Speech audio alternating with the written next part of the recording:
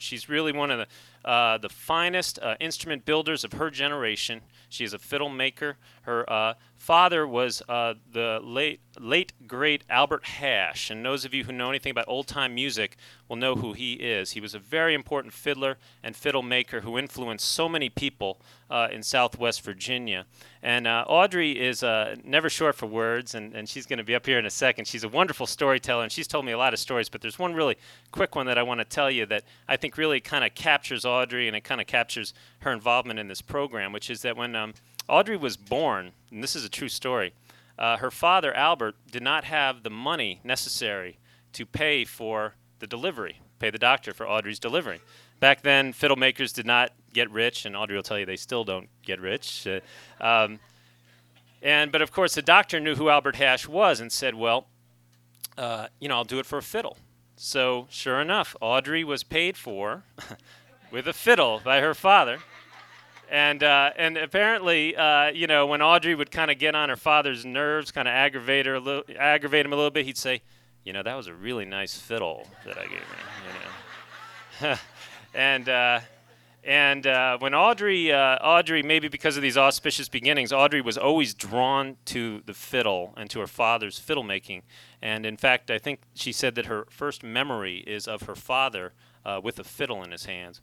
And she, when she was a teenage girl, she presented her father with the first fiddle that she made.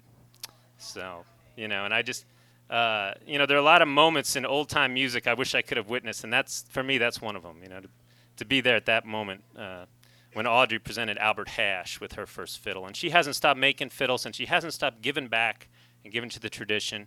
And I just wanted to bring her up here with her apprentice. She is a master artist. She is a treasure for us, Audrey Hash Ham. And Carl Powers, her apprentice.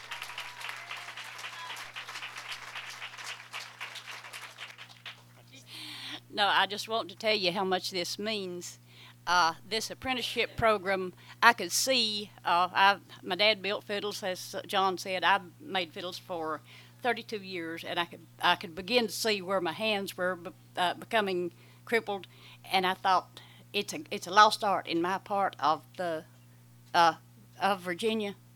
Then along comes Carl, and we try to figure out how we could do this financially, because you make a fiddle kind of like a cat ate the anvil, very slowly. But anyhow, Carl has hung with this. He was supposed to have made 6 fiddles. That was our goal. He made 10.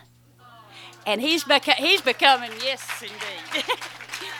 that he's becoming known as a wonderful fiddle maker, and I'm just so tremendously proud. Had it not been for John Lohman and the Folklife program, we couldn't have done this. We couldn't have done it financially.